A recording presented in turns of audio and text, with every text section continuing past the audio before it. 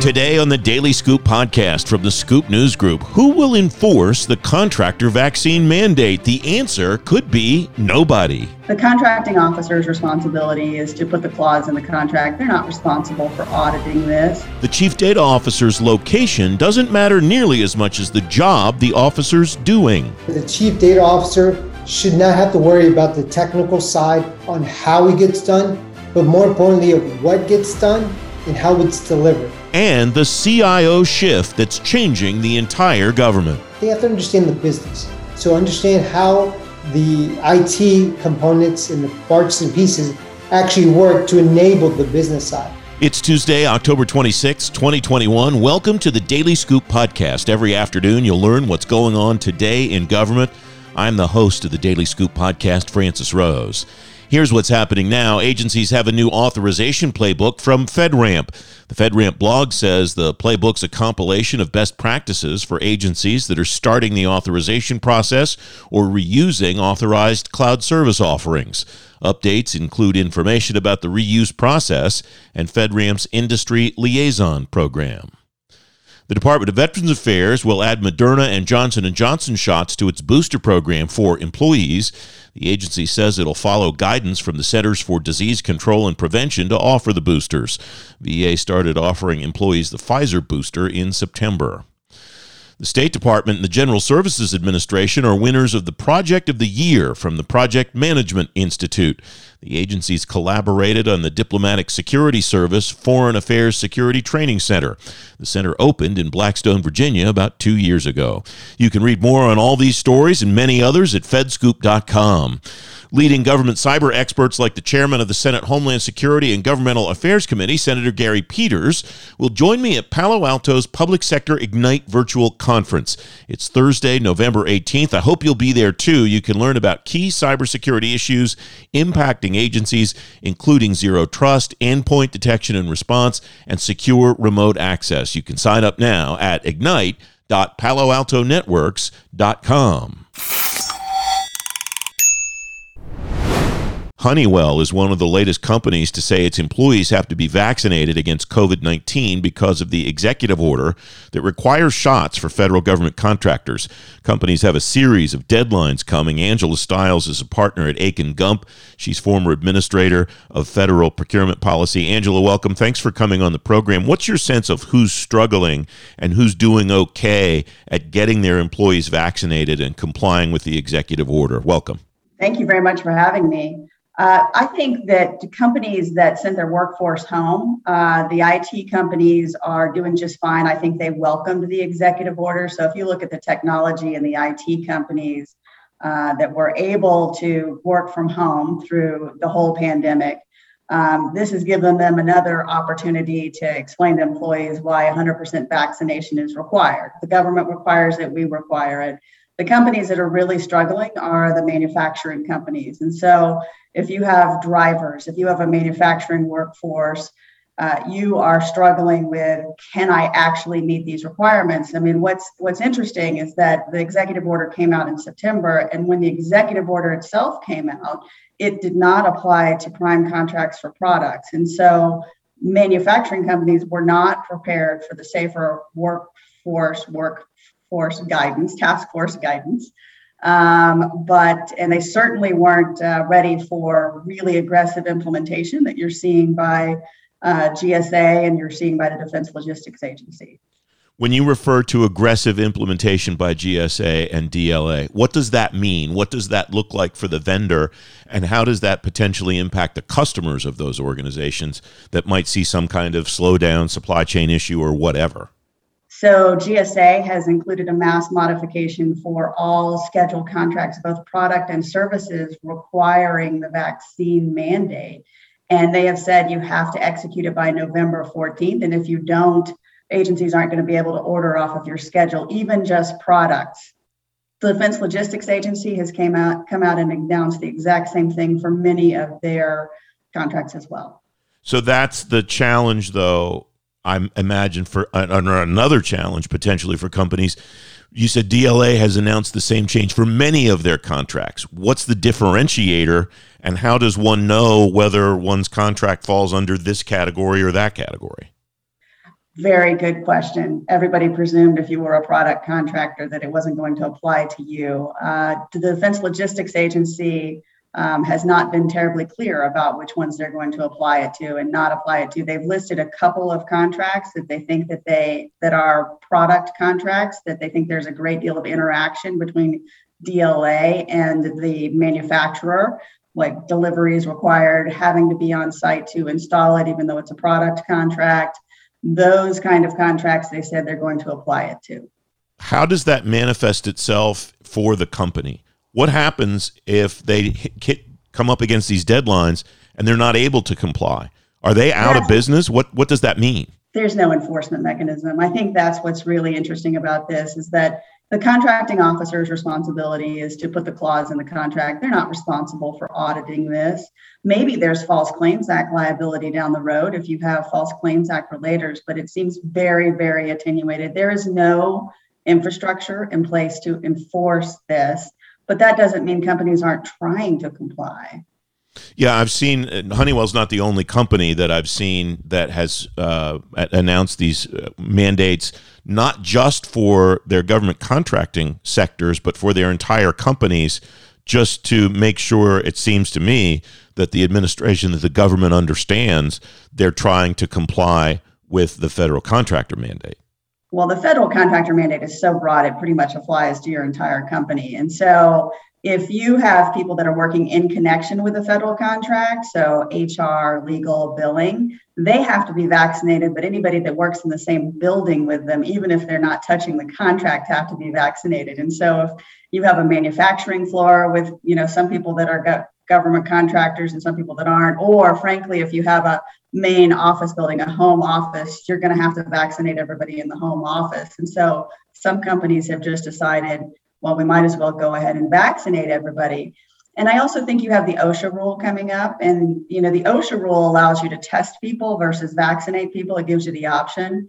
And a lot of companies have decided the vaccine mandate is probably going to be less expensive for them to having to test people every day. Have you seen any unintended consequences from this executive order and from the ways that companies have tried to comply with it, Angela? Anything that companies have to do or are doing on their own that kind of goes against the grain of what was intended here? Well, I think it's going to have a supply chain impact. So we're already having trouble with trucking and manufacturing supply chains, and this is only going to exacerbate that. There are a lot of people that do not want to be vaccinated, and there are a lot of people that do not want to turn over their vaccination records. And those people actually are willing to quit and walk off the job, and that tends to be people that are, more in the manufacturing middle of the country. And I think it's only going to have a more significant impact on supply chain. Run me through the deadlines that companies are up against that their employees have to comply with to make sure that they're in compliance. So the executive order isn't self-executing. So a lot of people think that it just automatically applies, and it doesn't. You actually have to accept a contract with the clause in it. So you have to accept a contract or an order or a modification. And then once you accept it, you either have to comply, you have to have your people fully vaccinated by December 8th, or when you first begin performance. So there's a lot of companies that don't accept contracts every day. That'll be months and months off. And then there's a flow down to subcontractors, which are still even many more months down the road. But if you have it in your contract today, you have to have everybody fully vaccinated by December 8th, which is two weeks after Moderna or Pfizer, after the second dose of Moderna or Pfizer, and then one dose of Johnson & Johnson. Final thought, Angela, if I have a contract already and it gets modified and for whatever reason I don't want to comply with it, what happens? It has to be a bilateral modification, so you can ask the government to pay the cost of actually implementing the vaccine mandate to accept the clause. So that is ongoing back and forth between the government and contractors right now. So many wrinkles in all of this, Angela. Thanks for giving us some insight into them. Appreciate it. Thank you. You can read more about the vaccine mandate for contractors in today's show notes at thedailyscooppodcast.com. A change is coming to the CIO office at the Federal Communications Commission. Francisco Salguero's left after almost 2 years as Chief Information Officer there and 10 years at USDA. Before that, Francisco's now at Salesforce. Francisco, thanks for coming on. What do you leave behind as your favorite achievements at the FCC? Welcome. Sure. So first, thank you, Francis. Really appreciate you having me on here. Really thinking back at my time at the FCC, there's a couple things I'm really proud of. Obviously, none of us expected to be in a pandemic for as long as we were. So I would say that's one of my proudest achievements there, is to be able to not only pivot and very quickly move into a pandemic mode and fully remote, but we were able to do so by not missing a step in all the mission work we had to do at the FCC, which included auctions, which for those that are involved in that area know it's very detailed. It's also very much reliant upon being on premise. So we were able to do a hybrid type solution for them and not miss a single step on the auction side. And then also for our users that were not used to using a remote type of work environment, actually pivot and be able to do so and do it for now close to 2 years.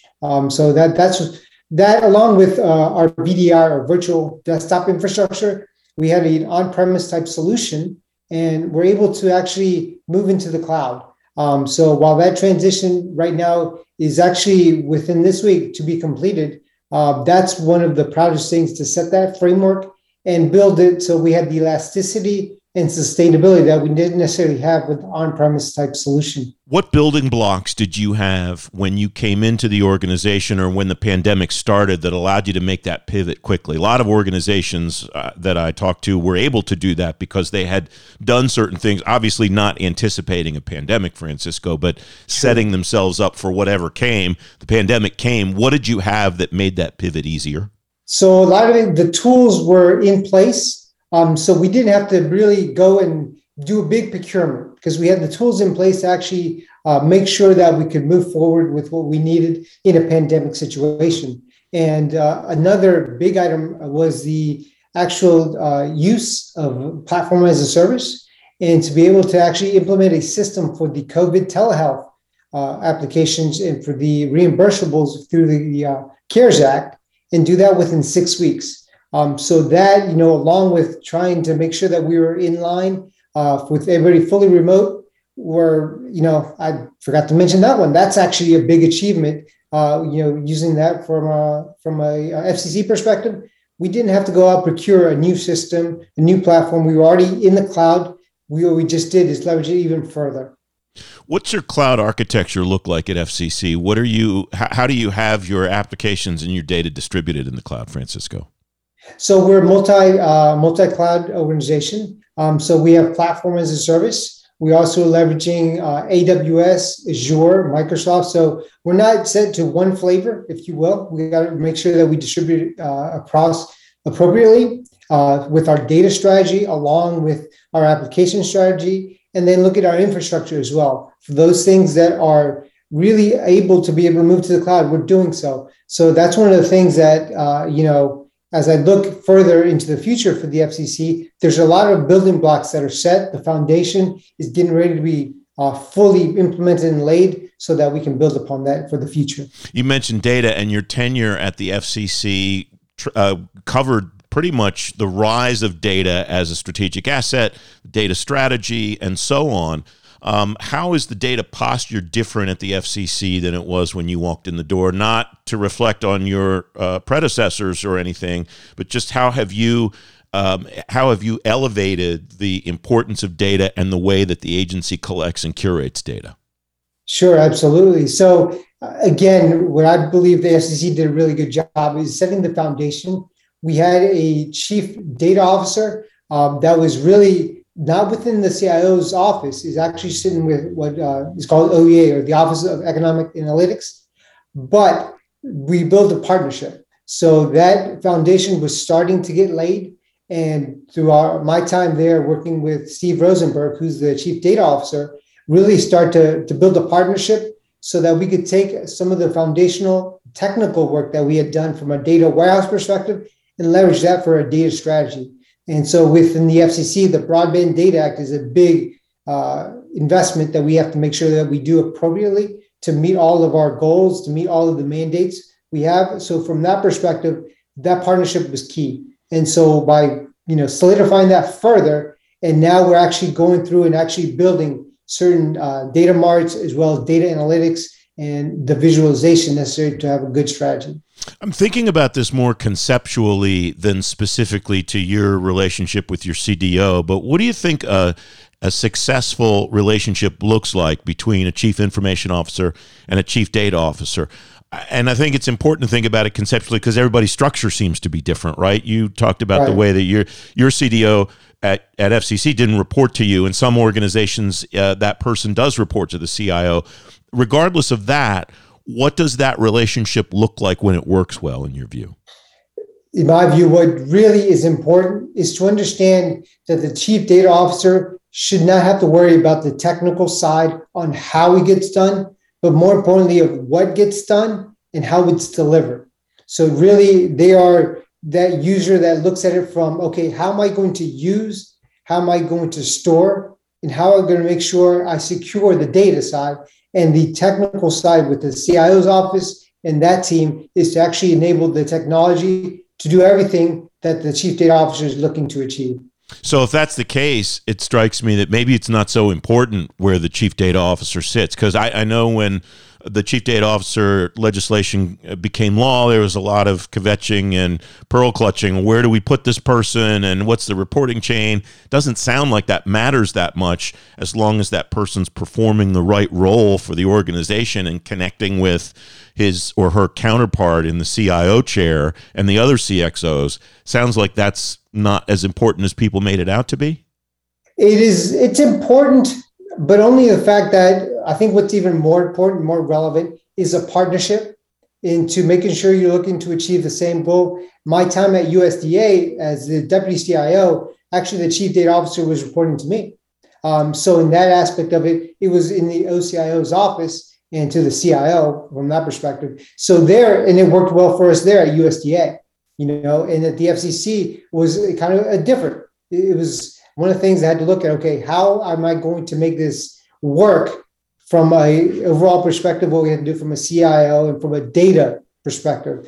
So from there was, okay, I have to make sure that the CDO is, to me, just like any other program where they're the users, they understand the business side of things. And so data is really business. When we talk about data, it's not just, the bits and bytes and understanding the technical side of things. That's all great and good, but you have to be able to translate that. And that's what the CDO does. They translate data into what the nomenclature and for the understanding of the business. And so they become truly that bridge between the CIO and the programs and offices that need to understand the data as well. Francisco, hold on for a moment. We'll continue the conversation shortly. I'm Francis Rose, the host of the Daily Scoop podcast. On Wednesday's show, planning for safety and productivity when you and your team go back to the office. Michelle Rosenberg of the Government Accountability Office will be here. That Daily Scoop podcast debuts Wednesday afternoon at fedscoop.com and wherever you get your shows. Back to my conversation with Francisco Salguero, the outgoing CIO at the FCC. Francisco, how do you see the job of Chief Information Officer changing over time, both the time historically that you've been in government and moving forward? What do you think a CIO does differently 2 years from now or 5 years from now than she does today? It really is going to depend on the CIO. Almost, I hate to say this, but it's personality driven to a certain perspective, right? Because you have some CIOs that are technical and they understand the bits and bytes, and that's the fun stuff. That's the geeky part. And I'll be honest, that's the world I came from. But what I've seen over the last several years from a CIO, it's not just to know the bits and bytes. It's not just to know the technology side, but they have to understand the business. So understand how the IT components and the parts and pieces actually work to enable the business side. So what I've seen over the last several years is actually that's come closer together so that we are, the CIOs truly do get to sit at the table. And that's not to say we're at a place where it's like that for everyone everywhere. I mean, that's still evolving. That's still something that we have to work towards because honestly, when I began my career just in IT alone, the IT CIO sometimes was a director. It wasn't a CIO, it wasn't a chief executive or a CXO type person. So over my time in the federal government as well, I saw the CIO start to get elevated more and more with the understanding that they have to be partners with the business, they have to be partners with the bureaus and offices of the agency they serve. And you saw that especially, I imagine, at the at USDA because of the elevation of Gary Washington, not just title-wise, but as really an important part of establishing the centers of excellence and really being involved with Secretary Perdue and now again with Secretary Vilsack. You've been at the FCC since Secretary Vilsack came back, but that prominence that he has in the CXO suite is dramatically different than I imagine it was when you first came into USDA. Oh, absolutely. I saw that a huge difference, even when we looked at to elevate and change the organization where, as Vistara really laid out a singular CIO with an agency such as USDA, as big as it was, that dramatically changed the game because that said, okay, that is a singular CIO. And so when all the other agencies and the undersecretary started to understand that and have relationships with the CIO, it changed. It really changed the vernacular. It changed the game from talking about email, talking about servers being down or things like that. It really started talking about, okay, how do we enable your business? And as you mentioned, the centers of excellence was just another high point in saying, okay, how do we translate customer experience? And it was no longer just about IT. It was about customer experience and people using technology. And that to me was a big change. The Vistara and everybody understanding what Vistara truly brought. A lot of those components of Vistara were not new, as many of us know, right? But it just had an additional emphasis and it made agencies start to change and pivot and think about how can we truly leverage technology. And honestly, if we had not started to do that when we did, I think the pandemic would have been a little different in the fact that it would have taken a little bit more work for folks to get ready. And I think, I hate saying this, right? But, we have to always kind of look at the other side. So the pandemic, as horrible as everything is for people and it affects people's lives, there's the other aspect of, well, it actually brought to the forefront of what IT can do to enable of us to continue to move forward. I want to go back to the FCC. We could do the entire conversation about the shift from IT for IT's sake to supporting customer experience and delivering for citizens. And maybe we should do that at some point, Francisco. That would be cool. But I want to go back to your experience at the FCC. I think everybody leaves these positions wishing they had finished something, fill in the blank, some project that you were really invested in the time that you were there. What is an example of that for you? What's something that you will look forward to watching your successors finish that you started on your watch? So I'm going to give you the easy answer for me at this point. It's going to be almost a comical one. So when I actually got to the FCC, we were in the headquarters building was just off C Street down in near the monuments, actually near USDA, funny enough. We actually physically moved in a virtual environment. So we actually moved to NOMA, North of Massachusetts, and I've never seen the building. But having been part of the team that actually laid the new technology, the new offices, it's something that I will unfortunately never get to see from the other side to say, okay, this is what the fruits of our labor actually done, where we implemented a new voice over IP upgraded solution, in the cloud, actually have video conferencing throughout the building, which we did not have previously. So there are a lot of technical whiz-bang things that, were kind of cool to put into place. Unfortunately, I'll never get to see that. So that to me is a selfish, never got to see that new building. And, some technical aspects of it that the geeks part of me actually says, oh, that would have been cool to actually see what it looks like. So that's one of the things that, I wish I could have seen. And then the other thing is, Sean Costello, who's my deputy CIO, right now is the acting CIO, is the full implementation of our cloud strategy. So this year we're actually moving forward with actually developing the full IT modernization plan, which, cloud adoption was definitely a part of it. We were already working towards that, but now this is the rest of our applications there. So that's one of the things that, of course, with an IT, and I thought about this as I made this move, is when is the right time? It never is the right time, because there's going to be something always that is left undone, because IT never ends. Because as soon as you implement something new, it's old. Now you got to think about what the next step is, the involvement. There's never a good time to transition, but you have chosen to do so. And as I mentioned at the beginning, you're now the former CIO at FCC. You're moving to Salesforce. What do you want to offer to your colleagues in the federal IT community from industry, rather than offering it to them as a peer in the CIO community, Francisco? Sure, absolutely. Good question.